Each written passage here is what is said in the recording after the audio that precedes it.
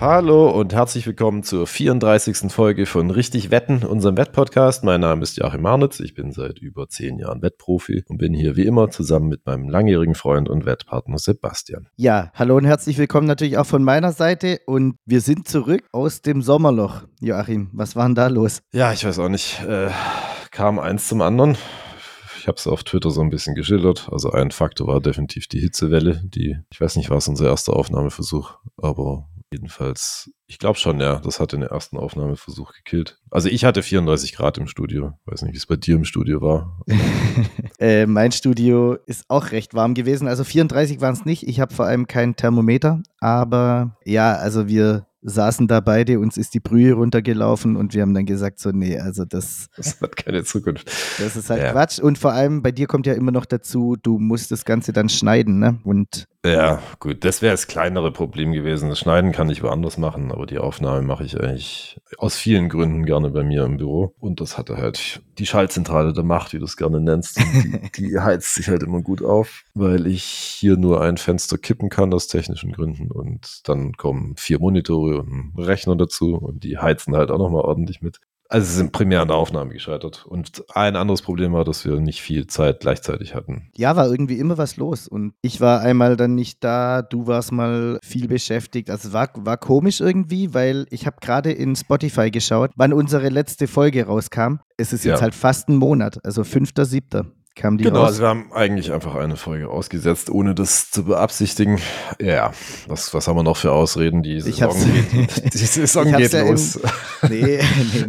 Ich habe es ja im Vorgespräch schon gesagt. Es war jetzt einfach auch so ein bisschen ein Motivationsloch, wenn du den Wettinsider dann überholt hast. Was willst du da noch mehr? Wie soll es da weitergehen? Und daran sind wir auch ein bisschen gescheitert. Also war so eine Mischung aus vielen kleinen Problemchen, würde ich mal sagen. Schön, dass du das Geschichtenerzählen jetzt auch reinbringst. Das ist bei unserem heutigen Inhalt ja auch nicht irrelevant. Ja, das ist richtig. Kommen wir nachher noch dazu. Ein Narrativ unterzubringen. Ja, ansonsten, wie gesagt, hatte ich auch schon erwähnt, auch auf Twitter, dass, ja, es gehen halt gerade die ganzen Ligen los. Das schränkt bei mir stark die Zeit ein, die ich habe, weil ich doch immer wieder neue Sachen initialisieren muss und muss gucken, ob alles läuft. Und ich habe vielleicht auch ein bisschen unterschätzt, wie viel Zeit ich dafür brauche. Letztes Jahr hat es trotzdem geklappt, aber ich weiß auch nicht, was los ist. Also es war einfach irgendwie der Wurm drin. Gut, letztes Jahr war natürlich auch noch relativ am Anfang der Podcast-Karriere und... Ja, aber ich fühle mich nicht unmotiviert, daran liegt es jetzt nicht. Nee. Ja, irgendwie, es sollte einfach nicht sein, Joachim. Lass uns doch damit gut sein und schauen, dass das nie wieder vorkommt. Dass es so nie wieder vorkommt, ja genau. Und also Pause ja, aber nicht unangekündigt. Hoffen, dass wir überhaupt noch Zuhörer haben.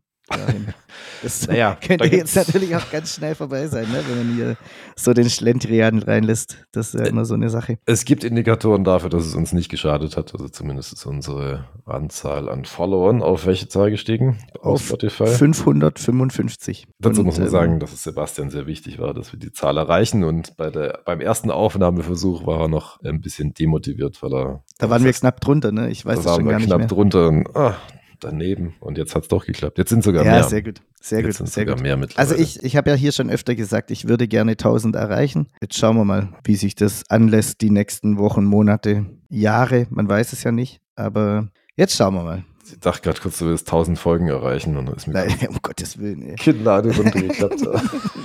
Ich will die 1000 Follower hätte ich gerne. Okay. Und dann kann man sich auch entspannt zurücklehnen und sagen, gut, damit machen wir einen Strich drunter. Aber ja, jetzt schauen wir mal, dass wir reingehen in diese Folge, Joachim. Und wir haben was zu verkünden, denn wir haben das ja schon angesprochen im letzten Podcast, dass wir noch ein kleines zweites Format machen werden, was diesen Mittwoch startet. Also für alle, die jetzt das nicht richtig einschätzen können, ist es heute Montag, der 1.8. Und diesen Mittwoch starten wir mit Folge 1 des neuen Formats und wir haben einen Mann gefunden, den wirst du uns einmal kurz vorstellen. Wir haben Andreas gefunden, der vielleicht den meisten bekannt, also wenn er bekannt ist, dann den meisten als Moderator aus dem Wetpoint-Forum. Ja, viel mehr will ich gar nicht sagen. Er stellt sich selber vor. Wir haben zu diesem Zeitpunkt, wo diese Folge erscheint, bereits einen Trailer rausgebracht und wahrscheinlich ist die erste Folge auch schon draußen. Das heißt, ihr könnt einfach da reinhören. Er stellt sich im Trailer selber vor. Ich bin auch gespannt schon, oder wir sind beide gespannt eigentlich, oder alle drei. Jetzt habe ich es.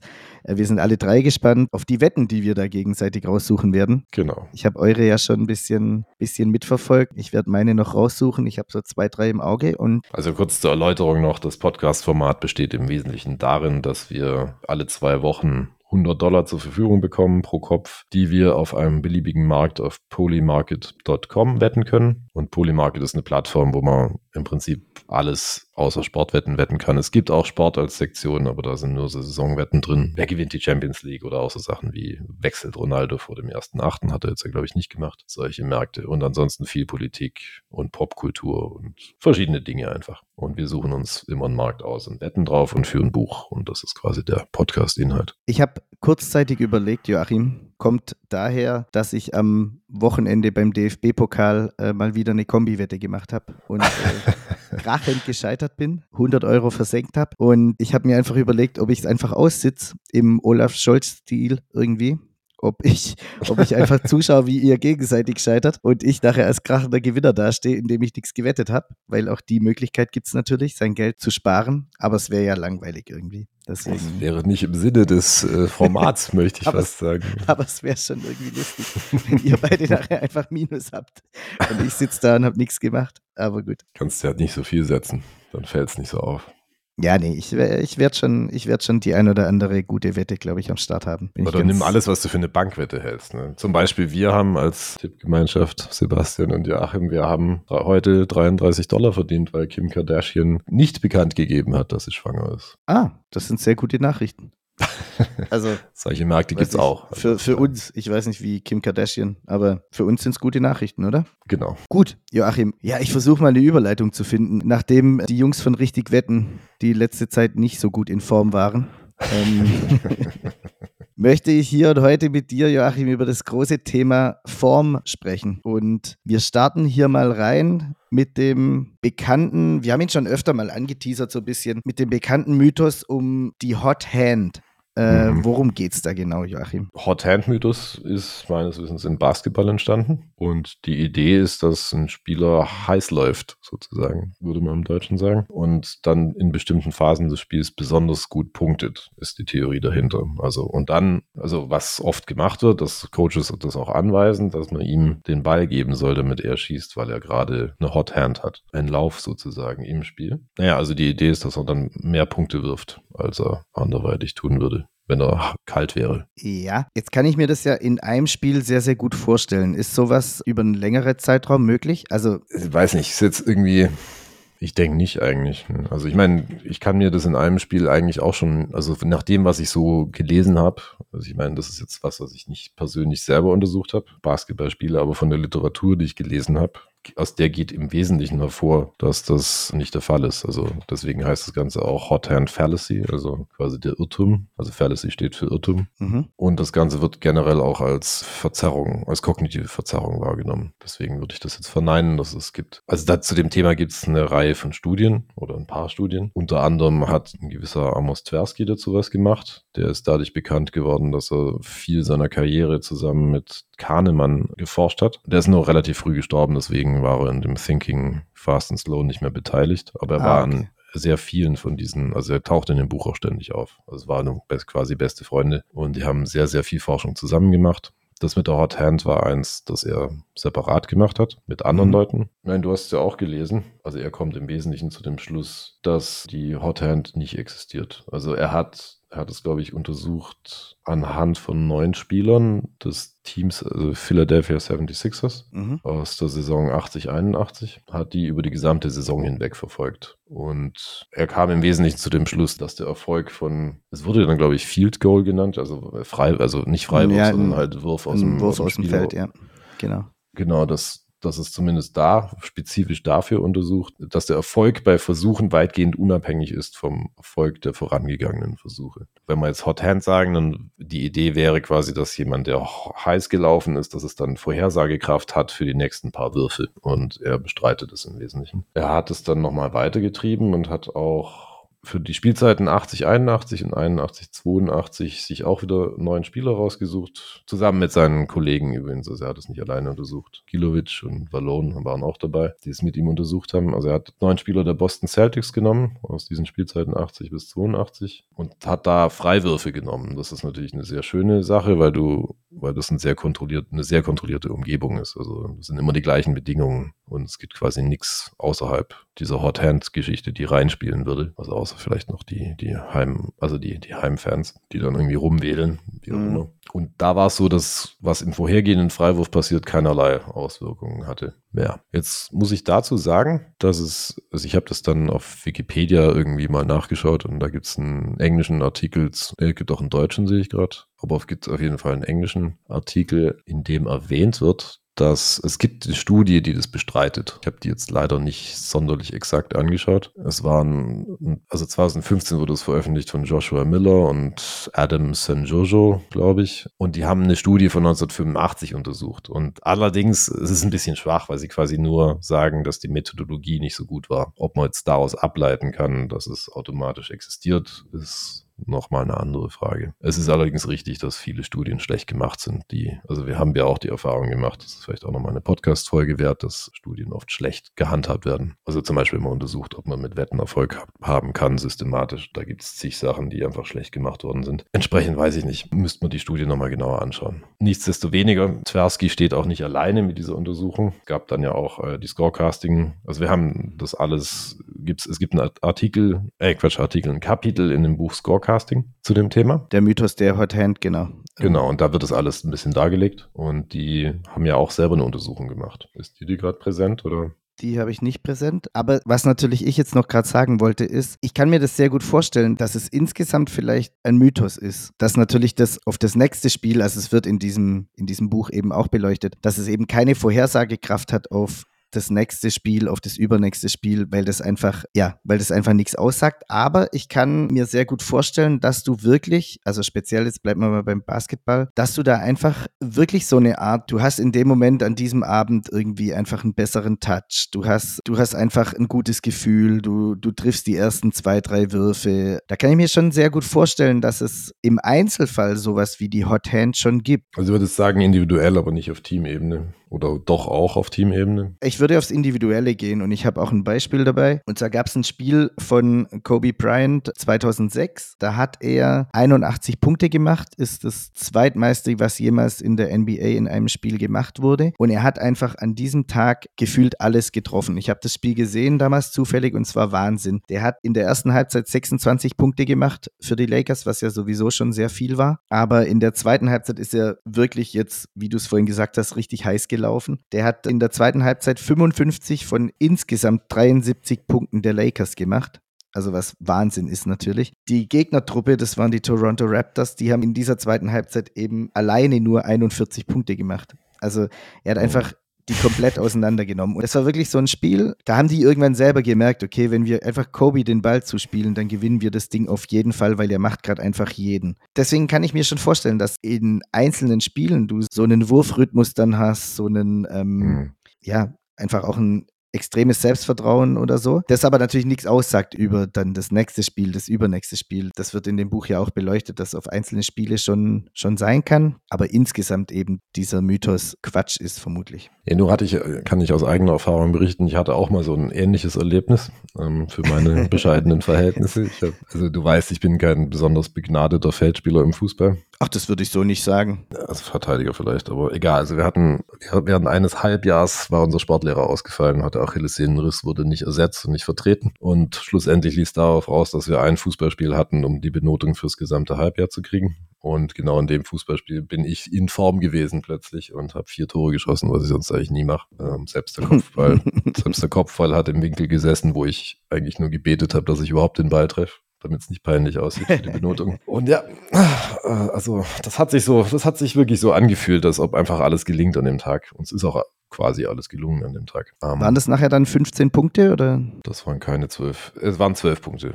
Keine 15, weil ich, wie gesagt, also dem Lehrer war auch klar, dass ich jetzt so gut nicht wirklich bin. Das fand ich auch fair letzten Endes. Aber trotzdem, ja, es war für meine Verhältnisse brillant. Ja, die Frage ist jetzt halt nur, ist sowas einfach ein Ausreißer? Und das glaube ich eben, weil um es jetzt kurz zu Ende zu bringen, die Kobe-Geschichte, er hat im Spiel drauf, ich habe es vorhin extra nochmal nachgeschaut, hat er einfach 30 Punkte gemacht, was natürlich sehr gut ist, aber halt, es war ein Spiel in der Overtime sogar, also er hat bisschen mehr Zeit sogar gehabt. Es war halt einfach wieder sein Durchschnitt, ne? Und deswegen war das halt so ein Ausreißer nach oben, den er natürlich in seiner Karriere, ich meine, war einer der besten Basketballer, die es jemals gab, hat er natürlich viele Spiele gehabt, wo er viele Punkte gemacht hat, aber diese 81 war eben so ein wirklicher extremer Ausreißer nach oben, da ist er lang, also sein zweitbestes Spiel hatte er, glaube ich, 62 Punkte oder so, also er war weit, weit weg davon.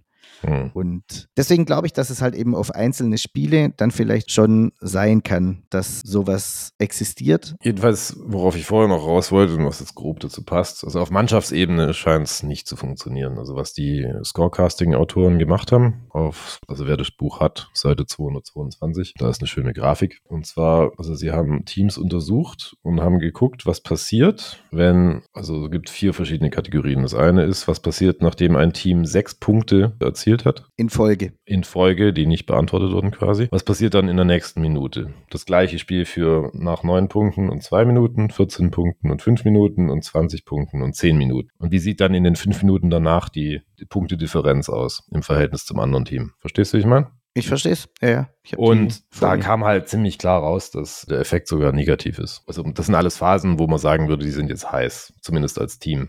Ich meine, wenn du 20 Punkte in Folge machst, ne, das andere Team nicht beantwortet oder auch 14 und das über durchaus auch gewisse Zeiträume hinweg. Naja, und was passiert dann in den 5 Minuten danach? Und es ist durch die Bank weg ein negatives Ergebnis. Also es reicht von im Schnitt quasi, minus 0,2 bis minus 1,2. Das heißt nicht, dass es jedes Mal negativ läuft, aber im Schnitt lässt sich da nichts vorhersagen damit. Ist mir schon klar. Allerdings, ich überlege gerade, ob ich da Argumente dafür finde. Also zum Beispiel wahrscheinlich fällt es am einfachsten, wenn man diese 20 Punkte in 10 Minuten, die quasi unbeantwortet gewesen sind, sieht.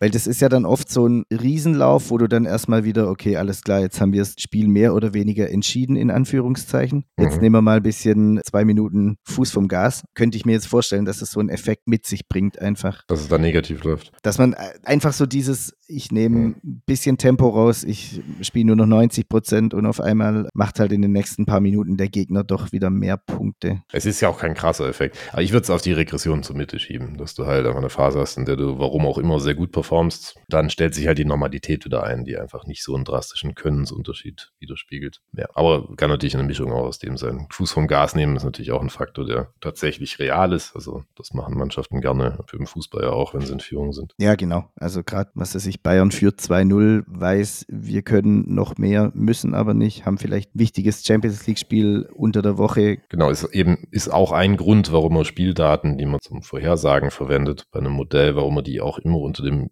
Gesichtspunkt berücksichtigen sollte, was war zu dem Zeitpunkt der Spielstand, weil die natürlich, wenn es knapp ist, anders spielen, als wenn es nicht knapp ist. Glaubst du das? Also ich meine, ist ja jetzt schwierig zu sagen, weil du nicht so richtig an Form glaubst, aber glaubst du, dass man das irgendwie in ein Wettmodell mit reinpacken kann? Ja, ich meine in gewisser Weise. Also was natürlich dann schon deutlich ist, für meine Begriffe ist, dass Form eben überschätzt wird von weiten Teilen der Wettöffentlichkeit und das verzerrt natürlich Quoten. Du kannst quasi den Gegeneffekt ausnutzen. Und ich meine, du kannst jetzt nicht blind gegen Teams wetten, die gerade in Form sind, in Anführungsstrichen, aber zumindest ist da halt auch wieder so ein Faktor, also könnte ein Hinweis darauf sein, dass da vielleicht eher Value ist als in anderen Bereichen. Also quasi ein Kompass. Wenn dann die Datenlage es auch noch hergibt, dann kann das eine gute Wette sein. Wie weit sollte man denn zurückschauen, wenn man irgendwie sowas wie Form mit betrachten will? Oder kann man daraus irgendwelche Schlüsse ziehen, wenn man jetzt in der Vergangenheit gesehen hat, die Form ist jetzt einfach nicht so gut oder ist sehr gut? Kann man da irgendwas draus schließen? Also das Einzige, was ich da rausziehe, und das ist tatsächlich auch was wir in dem Scorecasting-Kapitel auch nochmal untersucht haben und was ich auch aus eigener Erfahrung bestätigen kann. Ich glaube, gegen Ende des Artikels taucht ein Segment auf, wo folgende Aufgabenstellung vorliegt. Und das bezieht sich wohlgemerkt auf eigentlich alle Profiligen, ob es jetzt also in amerikanische NFL, NHL, NBA, MLB, also Baseball, Basketball, American Football und Eishockey. Welche der folgenden Statistiken sagt den Erfolg eines Teams in den Playoffs am besten vorher? Erstens, das Ergebnis des letzten Spiels. Zweitens, die Ergebnisse in der letzten Woche vor den Playoffs. Drittens, die Ergebnisse im letzten Monat vor den Playoffs. Viertens, die Ergebnisse während der gesamten regulären Saison. Soll ich raten oder? Wenn du einen Tipp hast, dann gib uns den Tipp. Also ich weiß es natürlich, aber ich hätte intuitiv, bevor ich das gelesen habe, hätte ich getippt, dass es um den Monat vor den Playoffs geht. Ja, tatsächlich hätte ich persönlich das intuitiv auch so gemacht, weil es wirkt irgendwie wie ein solider Zeitraum, also nicht ganz so albern wie halt ein Spiel, aber halt immer noch irgendwie relevant für den Zustand der Mannschaft sozusagen. Und speziell im amerikanischen Sport, wenn man jetzt mal Fußball da rausnimmt, sind es ja dann auch, also es ist eine erhebliche Größe an Spielen, also die NHL und die MLB und die NBA, die spielen ja alle 2 Tage, alle 3 Tage. Das heißt, du hast dann auch sagen wir mal, du hast dann eine Form von den letzten 15 Spielen oder so. Genau, es ist noch relativ, also irgendwie eigentlich aussagekräftig irgendwie. Es wirkt intuitiv wie eine Stichprobe, die groß genug ist, wenn man ein bisschen Erfahrung mit der Materie hat, aber was ist die richtige Antwort? Die richtige Antwort ist natürlich 4. die Ergebnisse während der gesamten regulären Saison und es spiegelt auch das wider, was ich in meiner eigenen Wettkarriere so erfahren habe. Es ist einfach meistens in fast allen Fällen solider, man berücksichtigt die Daten der gesamten Saison, außer man hat einen guten Grund, das nicht zu tun. Und das ist was sehr erheblich gegen die Idee von Form spricht. Dass quasi die Ergebnisse der gesamten Saison vorhersagekräftig, also die Datenlage der gesamten Saison vorhersagekräftiger ist, als wenn du nur einen kleineren Datensatz nimmst, der halt kurz vorher war. Ja, spricht für sich, denke ich. Es wirkt halt nicht logisch irgendwie, aber irgendwie ist es schon logisch. Der Punkt ist einfach, dass du, um halt zuverlässig vorhersagen zu können, brauchst du eine breite Datenbasis. Und da ist halt eine ganze Saison besser als ein Monat. Ein Monat ist nicht viel. Da kann halt viel, oder was heißt kann, da wird sehr viel Glück und Pech reinspielen. Deswegen funktioniert das schlechter als Vorhersageindikator. Ja, also ist es für mich trotzdem... Auch auf einer Monatsbasis hat man... Also teilweise ist es ja sogar auf Saisonbasis, wenn du überlegst, wie Leicester damals performt hat oder sowas. Das hat natürlich auch immer viel mit, selbst über eine Saison hinweg kannst du sehr viel Glück haben. Aber zumindest bei den meisten Mannschaften ist dann eine Saison ein besserer Indikator, also ein hinreichend guter Indikator, einigermaßen jedenfalls. Es kommt natürlich immer darauf an, welche Daten man im Detail berücksichtigt. Aber die Kernidee ist einfach, mehr Daten ist besser als weniger Daten, solange sie einigermaßen relevant bleiben. Also im Lauf einer Saison sind sie auf jeden Fall relevant. Es sei denn, es gibt sehr gute Gründe, das nicht zu tun. Also wenn jetzt nicht also gerade beim Basketball wäre es natürlich denkbar, das ist ja ein Spiel, das sehr stark von den Stars abhängt. Wenn da sich jemand natürlich verletzt hat, wenn der Nowitzki nicht mehr spielt oder der Kobe, dann ist natürlich klar, dass das ein negativer Effekt ist für die Mannschaft. Und dann ist vielleicht wirklich besser, man berücksichtigt diese Spiele nicht, wo die mitgewirkt haben. Wenn sie dann eben wieder mitwirken in den Playoffs. Genau, aber schon bei einem Ronaldo oder Messi wäre der Einfluss wahrscheinlich zu gering, um das jetzt sicher so sagen zu können. Also bei Basketball ist also ein Extrembeispiel. Gut, Basketball geht natürlich viel schneller hin und her, ne? Und du hast viel besser die Möglichkeit, dem Star einfach den Ball zu geben. Das ist ja einfach schon auch so ein... Ja, und rein von der Anzahl der Spieler auf dem Feld ist es natürlich ein wichtigerer Faktor. Also, ja, genau. Und was du natürlich schon auch hast, ich meine, beim Fußball hast du immer die Möglichkeit, dass du einem da, was weiß ich, der nimmt den Ball an, du bist schon da. Ne? Beim Basketball kriegst du ihn jetzt doch dann zu deinem Starspieler. Dann kommt halt drauf an, wie er verteidigt wird oder wie er gedoppelt wird. Oder ja, okay. Also intuitiv hätte ich jetzt, und ich denke mal, das hätten sehr, sehr viele Leute gemacht, drauf getippt, dass wirklich eher so diese Phase, wo es dann reingeht in die Playoffs, entscheidend ist. Aber ist bei mir auch so, also wenn ich jetzt meine Modelle anschaue, dann funktionieren die besser, wenn sie, also in aller Regel besser, wenn sie die gesamte Saison berücksichtigen oder sogar noch Teile der letzten Saison und eben nicht auf einer kurzen und keinen kurzen Zeithorizont haben. Es sei denn, es sind Sachen, die spezifisch drauf aus sind, sowas wie die Idee von Form auszunutzen, also dass es das nicht gibt, dann ist die Logik nochmal eine andere. Vielleicht sollte man mit dieser Erkenntnis mal im Tipico Store um die Ecke bei einer vorbeigehen und erklären, dass es eben wichtiger wäre, nicht so auf die aktuelle Form zu schauen, sondern auf das, was eigentlich über die gesamte Saison war. Dazu hat Tversky auch ein schönes Bonmot von sich gegeben. Also derjenige, der das ganze Thema erst aufgebracht hat. Ja. I've been in 1,000 arguments over this topic, I've won them all and I've convinced no one. Okay. Das ist vermutlich dann auch so, weil das würde dir nachher einfach so auch keiner glauben. Ne? Da würde jeder sagen, ja, die Bayern sind gut drauf und deswegen gewinnen sie das. Auch, weil sie gut drauf sind. Ja. Ganz genau. Wie war denn das bei dir? Du hattest das doch auch mal im Baseball versucht. Genau, also ich habe einfach eine sehr simple Baseball-Studie vorgenommen. Ich habe einfach die Daten genommen, die ich hatte, weil ich damals auch aufgeschrieben habe, Also damals noch von Hand, hätte man natürlich auch automatisiert machen können, aber egal. Also ich habe aufgezeichnet, was für eine Serie Mannschaften hatten, bevor sie ins Spiel gegangen sind. Also ob sie 1, 2, 3, 4, 5 Spiele in Folge gewonnen hatten oder verloren. Und mehr als 5 kommt quasi beim Baseball nicht wirklich also selten zustande, sodass sich die Kategorie wohl nicht mehr erhoben hat. Also 5 heißt dann 5 oder mehr. Also ich habe einfach nur geschaut, wie hoch ist die Siegwahrscheinlichkeit nach einer gegebenen Serie. Kam raus, wenn man ein Spiel in Folge gewonnen hat, also an Serie in Anführungsstrichen, dann ist die Siegwahrscheinlichkeit 51%. Wenn man die zwei vorangegangenen gewonnen hat, war die Siegwahrscheinlichkeit 50%. Also Wahrscheinlichkeit ist jetzt falsch ausgedrückt. Also ich habe einfach nur geguckt, wie oft hat das Team gewonnen danach. Ja. Also 50% der Fälle nach 2 in Folge gewonnen, in 54% der Fälle gewonnen nach 3 in Folge, nach 4 in Folge waren es wieder 50%, nach 5 in Folge 52%. Und sehr ähnliches Bild bei Niederlagenserie. Wenn man ein Spiel verloren hatte, wurden 50% gewonnen. Wenn man 2 Spiele verloren hatte, 48%. Bei 3 Spielen waren es auch 48%. Bei 4 Spielen waren es 46% und bei 5 Spielen verloren waren es auch 46%. Also extrem eng beisammen, alles sehr nah bei 50%. Bestätigt im Wesentlichen, denke ich, die Idee, dass Form auf Teamebene nicht existiert von Spiel zu Spiel. Okay, lief das erfolgreich mit deinem Baseball? Also konntest du daraus dann die Schlüsse ziehen, dass die dir geholfen haben, da erfolgreich zu wetten? Oder war da noch mehr dahinter? War das so eine einfache... Nee, das war jetzt einfach lag einfach daran. Ich habe einen Blogpost geschrieben damals für Betting Expert, warum Form eine Illusion ist. Das Ganze war anlässlich der WM 2014, die vor der Tür stand. Und damals war ja ein beliebter Spruch, oder generell, man diskutiert ja vor einer WM ja immer, sind Spieler in Form, sind wir in WM-Form, können wir die WM gewinnen? Und oft werden auch immer die Spieler nominiert, die für in Form gehalten werden. Deswegen, damals ist Marco Reus, ich glaube, zum ersten Mal so wirklich ausgefallen vor einem großen Turnier und da war sehr in Form, deswegen wurde das als sehr dramatisch wahrgenommen. Das habe ich zum Anlass genommen, um zu untersuchen. Und im Baseball habe ich dann einfach nachgeschaut, wie sieht es eigentlich da aus, habe das Buch auch gelesen, Scorecasting, habe da meine Erkenntnisse ausgebreitet, ähnlich wie jetzt hier auch ein bisschen in dem Podcast. Ein Ding, das damals noch immer akut war, ist, das war ja die WM in Brasilien und anlässlich dessen kam mal wieder die Statistik zum Vorschein, dass eine europäische Mannschaft hat noch nie in Amerika gewonnen.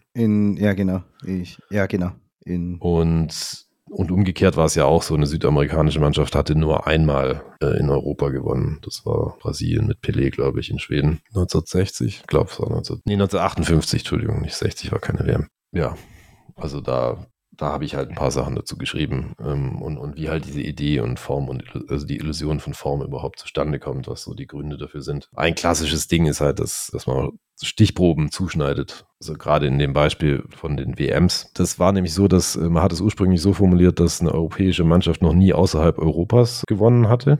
Genau. Und dann hat aber blöderweise 2010 Spanien in Südafrika gewonnen gehabt. Ah. Und dann musste man es umformulieren. Dann musste man es auf Amerika machen. Ja, und dann ist auch so ein Punkt, warum jetzt USA, in Südamerika lasse ich mir ja gefallen, weil es quasi der Heimkontinent ist für die südamerikanische Mannschaft. Aber USA hat jetzt damit ja kulturell nichts zu tun oder ist kulturell genauso weit davon entfernt wie Europa und auch geografisch ist es kein riesiger Unterschied, ist auch ziemlich ähnlich weit weg fast. Also auf jeden Fall ein langer Flug. Ja, da gibt es höchstens noch die Argumente mit der Zeitverschiebung, aber das ist ja auch Quatsch dann irgendwie, weil die ja früh genug hinfliegen, um sich da zu akklimatisieren. Genau, das zählt nicht. Also man hat es relativ, und auch Mexiko kann man drüber streiten, ob das jetzt auch noch da reinzählen, wo ja 2 WMs waren, die von südamerikanischen Mannschaften gewonnen wurden. Also 70 war es, glaube ich, in 86. Okay. Und ich bin hier fasziniert von dem, was du da kurz aus dem Hut zauberst. Also wenn du jetzt nicht zufällig den Wikipedia-Artikel offen hast, dann bin ich gerade wirklich fasziniert. Nee, das steht jetzt nicht alles in einem Wikipedia-Artikel. Ja, also man sieht daran Zuschneiden von Stichproben, dass da oft eine Rolle spielt. Wenn du von Form redest und zurückschaust, ist es ja auch sowas, was oft gemacht wird. Also dass man sagt, man hat also wenn es heißt, die Mannschaft hat 4 von 5 Spielen gewonnen, was ja gerne herangezogen wird und so formuliert wird, dann weißt du, dass sie 4 von 6, also kannst du automatisch annehmen, dass sie 4 von 6 Spielen gewonnen hat. Also 4 von den letzten 6, weil das einfach da abgeschnitten wird, wo es halt ins Narrativ passt. Ne? Und ähnlich hat man es da eben mit dem Amerika gemacht. Also man hat halt Südafrika dann quasi aus der Stichprobe rausgenommen, damit es besser passt. Und prompt war es ja dann auch so, dass Deutschland dann die WM in Brasilien gewonnen hat, auch wenn es knapp war und vielleicht auch ein Tick unverdient. Ja, und das generelle Problem sind immer bei diesen Sachen kleine Stichproben. Ne?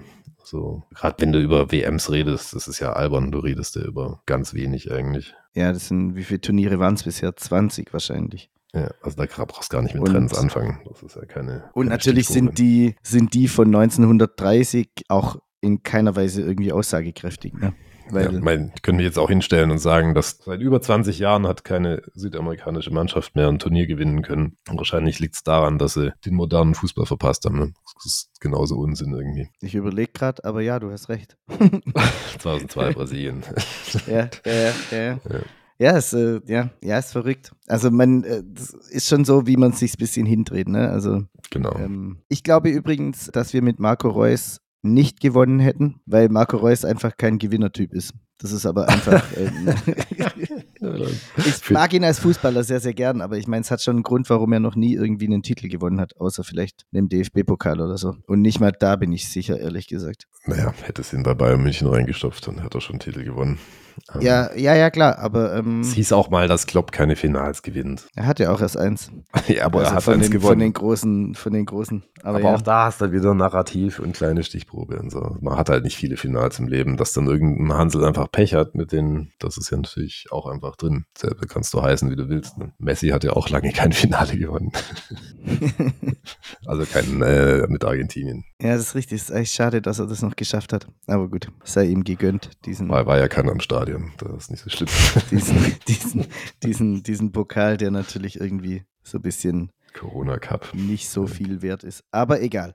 Joachim, wir haben jetzt über Form geredet und du hast ja auch noch ein bisschen was untersucht für uns. Wollen wir das einmal gemeinsam durchgehen? Gehen wir das mal kurz und knackig durch, würde ich sagen. Ich habe das Ganze zum Anlass genommen, um auch mal eine Formuntersuchung, ähnlich wie beim Baseball damals, nur halt für Fußball zu machen. Hatte dann die brillante Idee, es ein bisschen komplexer zu gestalten, was auch dazu beigetragen hat, dass es alles ein bisschen schwierig wurde mit der Aufnahme, weil ich eine Weile gebraucht habe, um durch meinen eigenen Zahlensalat durchzuschauen.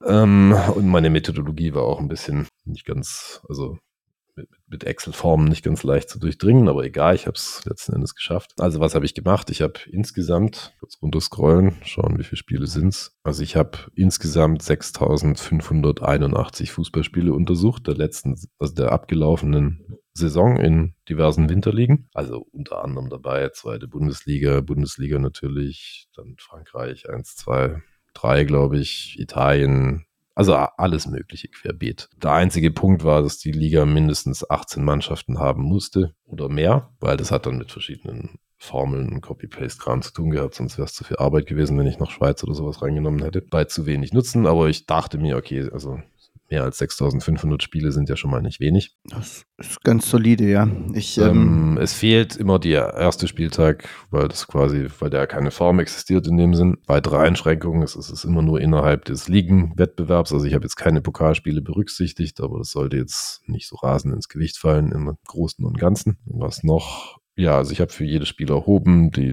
Datum, Anstoß, Heim- und Auswärtsmannschaft auch eben wie der Spielstand war. Spielstand und die Quoten 1,62 habe ich auch noch erhoben. Und dann habe ich Formen auf verschiedene Arten und Weisen definiert und auch mit verschiedenen Zeiträumen. Also berücksichtigt habe ich 2 Spiele, also die letzten 2 Spiele, die letzten 3 Spiele, die letzten 4 Spiele und die letzten 5 Spiele, jeweils separat aufgeschlüsselt. Und habe das jetzt so definiert, dass ich habe quasi gezählt, wie viel Prozent der Punkte hat die Heimmannschaft aus den letzten X Spielen geholt und wie viel Prozent hat die Auswärtsmannschaft aus ihren letzten X Spielen geholt und habe dann den Prozentwert der Heimmannschaft genommen und davon den Prozentwert der Gastmannschaft abgezogen. Was dabei effektiv rauskommt, ist eine Zahl zwischen plus 100% und minus 100% und alles dazwischen, also minus 50, plus 77,78% ist irgendwo aufgetaucht. Also quasi das ganze Spektrum. Ne? Also du bist extrem in Form bei plus 100% immer aus Sicht der Heimmannschaft, beziehungsweise extrem nicht in Form bei minus 100%. Also die Idee ist quasi, die Form beider Mannschaften zu berücksichtigen. Genau, also dabei kamen dann verschiedene Werte raus, die ich dann nach verschiedenen Kriterien aufgeschlüsselt habe. Können wir uns die Ergebnisse anschauen. Ich muss auch noch sagen, was mich auch durcheinander gebracht habe, ist dann, also ich habe dann mit dir ein Gespräch geführt und dann habe ich dich gefragt, was eigentlich, also so deine durchschnittlichen Wettkumpels, die wahrscheinlich nie erfolgreich wetten werden, was die eigentlich so berücksichtigen. Sag das nicht so laut, die hören hier teilweise zu. die sich nicht so tief mit der Materie auseinandersetzen möchten, weil sie bessere Dinge zu tun haben. Ja. Und was hat deine Umfrage ergeben? Es werden die letzten 2 bis maximal 3 Spiele betrachtet, aber eher halt die 2 und wenn jemand 2 sagt, meint er vermutlich nur das letzte, ehrlich gesagt. Okay. Aber ja, also deutlich weniger, als du jetzt betrachtet hast. Also jedenfalls bin ich in diese Sache reingegangen im Brustton. Also ich war absolut überzeugt davon, dass Form nicht existiert im eigentlichen Sinn und habe mir dann erstmal die Korrelationen angeschaut. Also ich habe Korrelationen angeschaut, wie korreliert die Form der letzten X-Spiele mit erstens den Toren, also mit der Tordifferenz in jedem Spiel und wie korreliert es mit der Expected Goals Differenz, weil ich habe die Expected Goals auch noch mit erhoben. Und zu meinem Entsetzen schälte sich eine positive Korrelation heraus. Also bei 2 Spielen zum Beispiel liegt die Korrelation bei 0,177 für XG und 0,138 für Tore. Und das ist dann so ein Trend, der sich fortsetzt. Es wird immer stärker von Spiel zu Spiel. Also von je mehr Spiele man berücksichtigt. Und wenn man die letzten 5 Spiele berücksichtigt, dann steigt die Korrelation an auf 0,272 für Expected Goals und 0,21 für 4 für tatsächliche Tordifferenz. Und dann dachte ich mir so, wie passt das in mein Weltbild? Aber wie jeder gute Wettprofi habe ich mir dann Hast du dir was gebastelt? Habe ich mir mein Narrativ zurechtgeschneidert. Ja.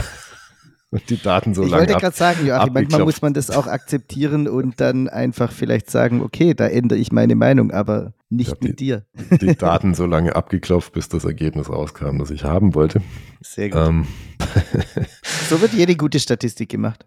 Ich meine, ja, man muss nur lang genug und jetzt stand ich so ein bisschen vor der Herausforderung, was ich mit meinem Datensalat eigentlich machen soll. Ich habe ja den Sheet mit dir ein bisschen durchgesprochen und du hast dir angeschaut und du warst beim ersten Mal, glaube ich, latent verzweifelt. Also ist halt, ich meine, wenn man dann einen Sheet vorgesetzt bekommt, der wie gesagt 6.582 Spiele umfasst und hier auch nochmal von bis in Spalte A, B, BM, keine Ahnung, irgendwo geht, dann ist es erstmal sehr, sehr unübersichtlich einfach, ne? Ja, klar.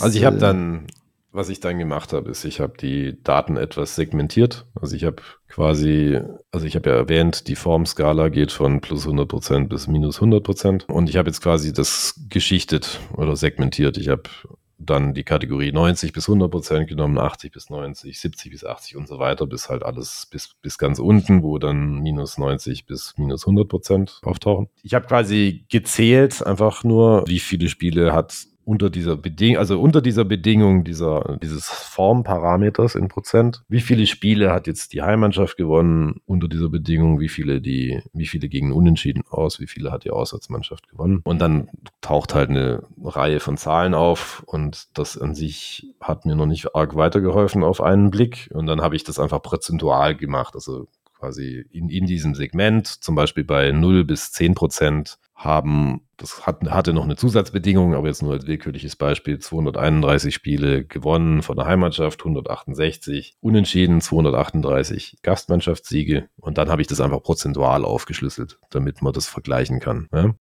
Das ergibt Sinn, denke ich. Und das Problem war jetzt quasi, dass man das einfach, und da habe ich lange dran, ich wusste lange nicht, wie ich das vernünftig interpretieren soll. Und dann fiel mir auf, dass ich das ja nebeneinander stellen muss. Also ich muss quasi, wenn ich die letzten X Spiele in Folge berücksichtige, also 2, 3, 4, 5, dann muss ich immer die jeweiligen Segmente nebeneinander stellen. Also wenn ich jetzt, und zwar die Prozentzahlen. Also wenn ich die letzten 2 Spiele berücksichtige, dann stelle ich da in eine Kolonne die Prozentzahl der Fälle, in der die Heimmannschaft gewonnen hat. Und das eben für die letzten 2 Spiele unter Bedingungen der letzten 2, 3, 4, 5 Spiele. Und das nochmal segmentiert nach Form. Und das ist jetzt was, da müssen sich die Leute einfach die Grafiken anschauen.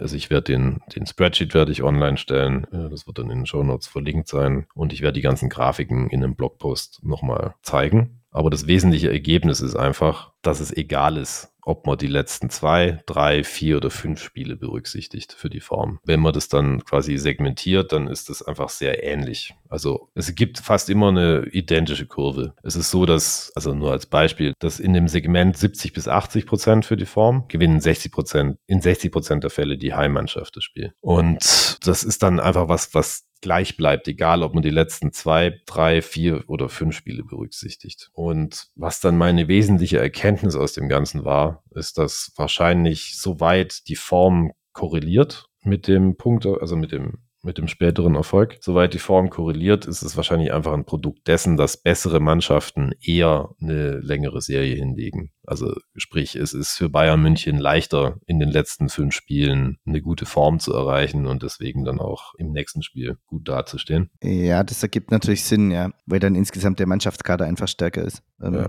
Es gar nicht unbedingt um die Form geht, sondern einfach die Stärke des Kaders. Weil, also die These ist ja, dass Form würde vorhersagen, wie das nächste Spiel ausgeht oder einen gewissen Anteil daran haben. Und dann müsste es ja einen Unterschied machen, ob man die letzten 2 Spiele berücksichtigt, also wenn man die letzten 2 Spiele gute Form hat oder die letzten 3 Spiele, oder die letzten 4 Spiele, oder die letzten 5 Spiele gute Form hat, dann müsste man ja immer besser werden. Ja. Also es ist ja ein Unterschied, ob du in den letzten, also wenn dein Formindikator, also das ist nur als willkürliches Beispiel, wenn du 80% der Punkte geholt hast in den letzten 5 Spielen, sollte das ja relevanter sein als 80% der Punkte, also geht in dem Fall nicht, aber also in ähnlichen Prozentsatz von Punkten in den letzten 2 Spielen. Also es sollte offensichtlich sein, dass diese 5, aber es macht keinen Unterschied. Also es ist egal, ob du 2, 3, 4 oder 5 berücksichtigst. Und das ist für mich ein Indikator, dass die Form nicht relevant ist eigentlich, sondern dass es eben eine andere Variable gibt, die sich darauf auswirkt und die dafür sorgt, dass die Korrelation positiv ist. Ich habe gerade noch so einen Gedankengang. Ist Form gleichzusetzen mit Gewinn? Weil bisschen schon, ja. Weil, also Form ist ja jetzt erstmal eher so, ich habe gut gespielt. Das ist ja erstmal ergebnisunabhängig. Verstehst du, worauf ich raus will? Also du kannst ja auch schlecht spielen und gewinnen und du kannst sehr gut spielen und vielleicht jetzt einfach nur unentschieden spielen, weil du gegen einen stärkeren Gegner gespielt hast. Ja, Form heißt erstmal nur, dass du Punkte geholt hast in den letzten Spielen. Die Frage ist dann einfach nur, ist es vorhersagekräftig für die folgenden Spiele? Ja, okay. Und das ist es nicht. Das ist es nicht wirklich. Ne? Ich habe das Ganze nochmal dann nach verschiedenen anderen Kriterien untersucht. Also ich habe noch ein Zusatzkriterium eingeführt, wo ich gesagt habe, ich berücksichtige nur Spiele, wo die Heimquote mindestens über 2,20 liegt. Mhm. Also die Idee dahinter ist, dass man starke Favoriten aussiebt. Falls die irgendwie das Bild verzerren. Und dann sieht die Grafik halt auch sehr ähnlich. Also die wird flacher, also es gibt dann einen geringeren, da wird die Form quasi noch, also in dem Sinn tatsächlich auch gleich irrelevanter. Also man sieht es jetzt, kann es jetzt schlecht verbal darstellen. Man sieht es sehr schön, wenn man die Kurven sieht. Die Kurven sind deutlich flacher. Also man hat jetzt bei diesen, wenn man alles berücksichtigt, dann gehen die Kurven von 60% runter auf 20%. Von der Siegwahrscheinlichkeit her für die Heimmannschaft. Und das ist deutlich flacher bei diesen, wenn man nur die Mannschaften berücksichtigt, die bei 20-40%, ne? Die höhere Quoten haben. Aber egal, also letzten Endes ist der Effekt ist sehr ähnlich. Also du hast einfach, es macht wieder keinen Unterschied, ob du die letzten 2, 3, 4 oder 5 Spiele berücksichtigst. Und das legt auch sehr nahe, dass der Effekt halt eher daran zu suchen ist, dass die Qualität der Mannschaft da reinspielt und eben nicht deren Form. Weil die Quote ja auch eher die Qualität also die Buchmacher sind ja nicht dumm, auch die drücken eher die Qualität der Mannschaft aus, als dass es ein Artefakt der Form wäre. Und das Gleiche kommt dann auch zustande und das habe ich auch nochmal separat untersucht, weil wenn du jetzt deine Kumpels fragst, was berücksichtigen sie, wir waren uns dann eigentlich relativ einig, dass Form eher was ist, was man nur für eine Mannschaft berücksichtigt und quasi ignoriert, was mit der anderen Mannschaft los ist, außer es ist sehr auffällig. Also in dem Modell, das ich jetzt gewählt habe, ist es ja so, dass quasi, wenn beide Mannschaften sehr gut in Form sind, dann cancelt sich das quasi gegenseitig aus und du landest bei 0%, weil ich ja quasi das immer in Relation setze, also die Heimmannschaft zur Gastmannschaft. Aber was ist, wenn man einfach nur eine Mannschaft berücksichtigt? Also du berücksichtigst quasi nur, wie viel Prozent der Punkte hat Mannschaft X geholt und die andere ignorierst du dabei einfach. Und ich habe all das dafür auch nochmal analysiert und da kommt dann auch ziemlich klar raus. Da ist es dann völlig beliebig, also es ist wurscht, ob du 2, 3, 4 oder 5 Spiele berücksichtigst. Und dann ist die Kurve auch sehr gleich. Also du hast quasi immer du hast fast immer die gleiche Wahrscheinlichkeit für Heimsieg, Unentschieden und Auswärtssieg. Das pendelt um sehr geringe Werte. Also effektiv kommt dabei die generische Quote raus, würde ich sagen. Was auch wieder ein klarer Hinweis darauf ist, also wenn du quasi die Durchschnittsquote für jede Heimmannschaft der Saison berücksichtigst und die durchschnittliche Unentschiedenquote und die durchschnittliche Auswärtsquote, das sind quasi die Ergebnisse, die ich habe. Dann spiegelt das quasi wieder. Das spiegelt das wieder und das heißt, das würde auch klar sagen, dass Form keine Rolle spielt. Okay, dann ist es doch... In meinen Augen. Ich meine, vielleicht interpretiere ich hier Dinge falsch und ich lasse mich da gerne... Ich würde sagen, das ist hiermit bewiesen. Das ist hiermit bewiesen. Ich bin für jede Ergänzung dankbar. Egal was andere von Scorecasting Kahnemanns dieser Welt bisher gesagt haben, Joachim Marnitz hat das ganze Ding bewiesen. So würde ich es doch sagen. Form existiert nicht. Ich habe es amateurhaft beobachtet, aber ich komme zu ähnlichen Schlüssen. Wir sind uns einig, dass es in einzelnen Spielen sowas wie ein Hot Hand doch geben kann. So würde ich will es nicht ausschließen. So würde ich doch mal sagen. Ja, wie gesagt. Weil da auch die Frage wäre, ob du das dann wieder vorhersagen kannst, wenn du quasi die ersten 20 Minuten des Spiels anschaust und dann festhältst, der und der hat jetzt eine Hot Hand, ist es dann, wie schneiden die dann in den nächsten 20 Minuten ab? Das wäre halt die große Frage, ob das irgendeine Form von Vorhersagekraft hat. Weil natürlich kommt dann immer mal sowas wie Kobe rein, aber eventuell, du vergisst halt immer die Leute, die dann nach untergehen. Ja, klar. Ist halt, in Erinnerung bleiben nur die Heldengeschichten. Das ist doch immer so. Survivorship Bias wäre das dann wieder. Absolutely. Gut, Joachim, ich glaube, wenn es von deiner Seite aus hier nichts mehr zur Formtabelle, also du wirst es natürlich veröffentlichen, du wirst den Leuten da, jeder, der Lust hat, sich durch hier diesen Zahlensalat zu wühlen. Ich muss aber auch sagen, der Spreadsheet ist so das Spreadsheet-Äquivalent zu einem Fresszettel. Also es ist wirklich, ich werde es jetzt nicht mehr arg aufbereiten, aber ich werde die Grafiken noch separat online. Das muss ja nicht, aber jeder, der hier Lust hat, sich durch diesen Zahlenwust zu wühlen, der soll daran seine Freude bekommen. Und der Rohdatensatz ist auf jeden Fall auch dabei. Es ist jedes Spiel dabei, es ist jedes Ergebnis dabei, es sind die Wettquoten dabei und es sind sogar die Expected Goals dabei. Also man kann sich da auch gerne austoben und vielleicht gibt es ja auch den einen oder anderen, der dich hier noch widersprechen mag. Oder der noch andere Erkenntnisse daraus ziehen kann. Gut, Joachim, ich glaube, wir sind... Wo wir es von schlechter Form haben.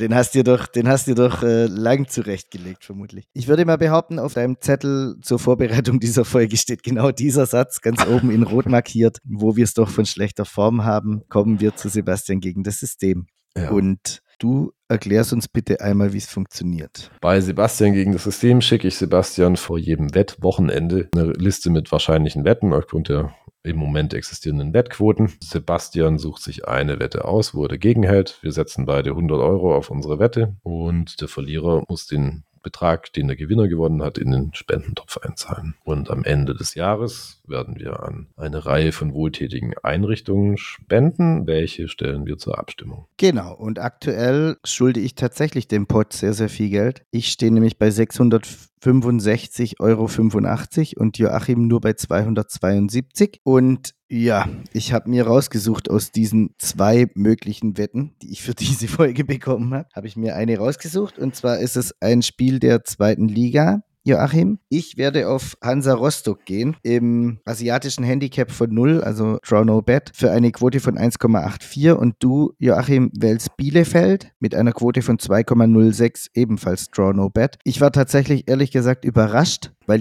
als ich dann vorhin bei Pinnacle kurz die Quoten geschaut habe, dachte ich so, ja cool, da bin ich mal wieder Außenseiter.